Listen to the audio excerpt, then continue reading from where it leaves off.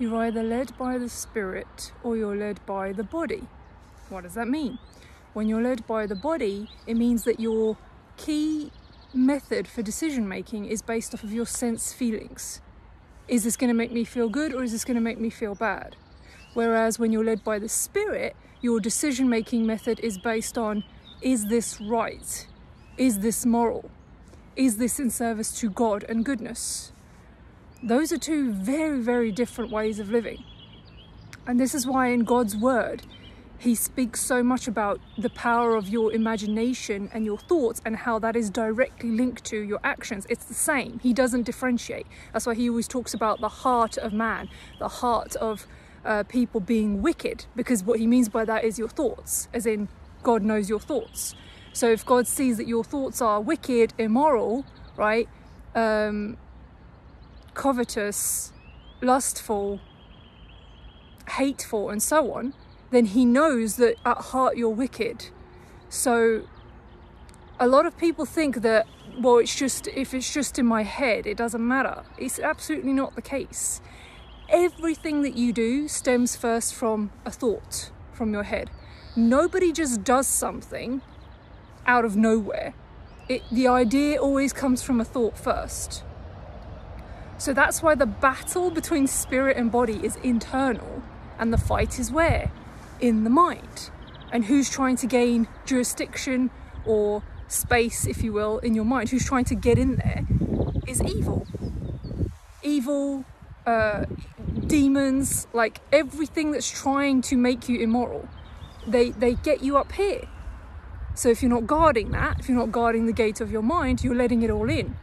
And now with the virtualization of everything becoming digital, it's literally created a landscape, right, for people to live, quote, right, in this metaverse or whatever, to live in this virtual world of limitless and endless sin, endless immorality.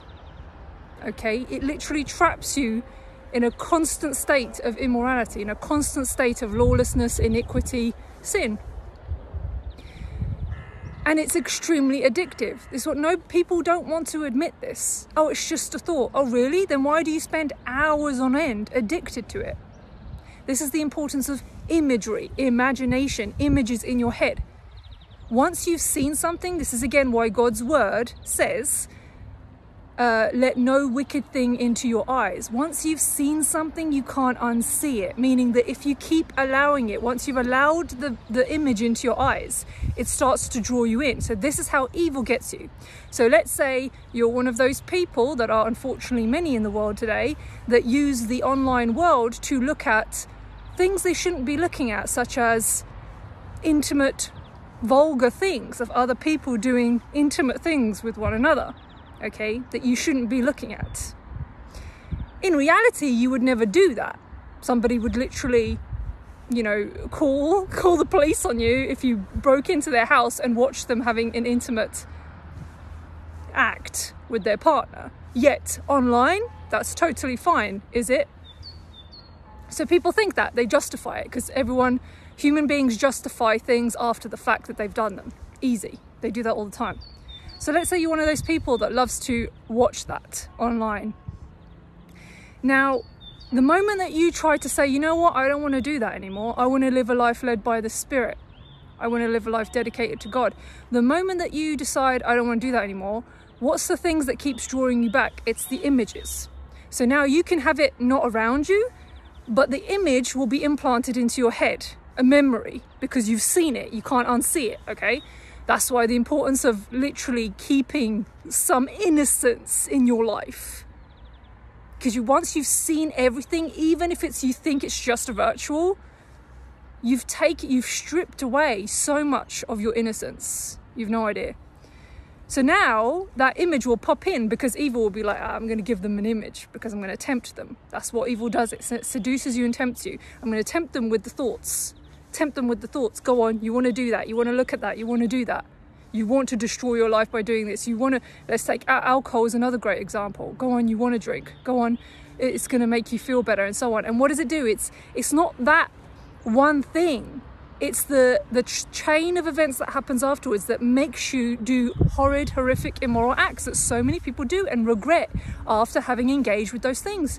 That's why when so many people try to play it down like it's not a big deal, it's a lot of these things today that are seen as just cultural norms have literally destroyed humanity, destroyed people's lives. That's why people are sick, sad, numb. They have no meaning, because they're trying to get meaning out of just constantly chasing the flesh pleasures, the body pleasures. They're led by the body. All right. So this is the importance of the images you put in your head. So I'm not saying that that's therefore impossible. It means, though, you have to cleanse your environment mentally and physically when you're trying to get rid of those negative, sinful practices that you've had in your life. You have to actually have a surroundings that helps you stop it. Because then with that time, when you surround yourself instead, you're what are you going to do if you're then led by the Spirit? You surround your life with God. Okay, with prayer, with music for God, with reading His Word, spending time with God, surrounding yourself with people that actually love God as well.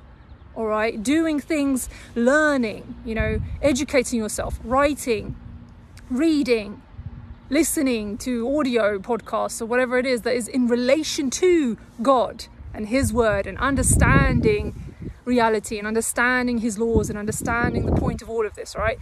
As you do that and continue to do that, the images, the thoughts will slowly go away. They will go away. They will never completely stop, because evil will still always try to get at you, but they will immensely deteriorate. They will go down and down and down, because you're no longer taking the bait. You've closed those doors. You've closed the doors, and that's what you've got to do, guys. You've got to close the doors that are all about your serving just your body, and you need to be doing things that actually means you're led by the Spirit, because then God will actually help you to not want to do any of those things anymore, because you've got to admit you're addicted to them.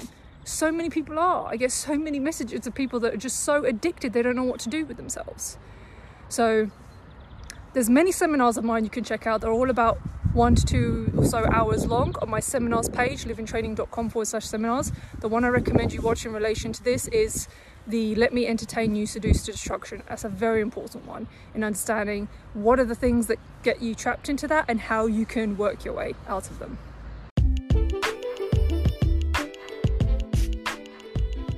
Hello to each and every single one of you that show up from all around the world every single day to listen to your dose of wisdom at the Living From Within podcast.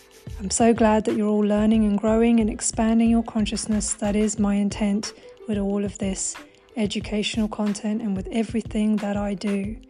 If you would like to show your support, you can now subscribe to the podcast. There is a link in the show notes that will take you to the place where you can do that. If you'd like to show your support in another way, you can go by livingtraining.com/donate. Or if you would like to, and you're ready to expand your consciousness and learn deeper and actually be on the path of conscious growth in a dedicated way, in the path of service to truth and the Creator, then you can check out one of my online courses at livingtraining.com. Again, links are in the show notes as well below. For now, remember that the wisdom you seek is within. You are the leader of your life. Do not blindly believe anyone, and always listen to your own discernment and use your free will in any given moment. Till next time.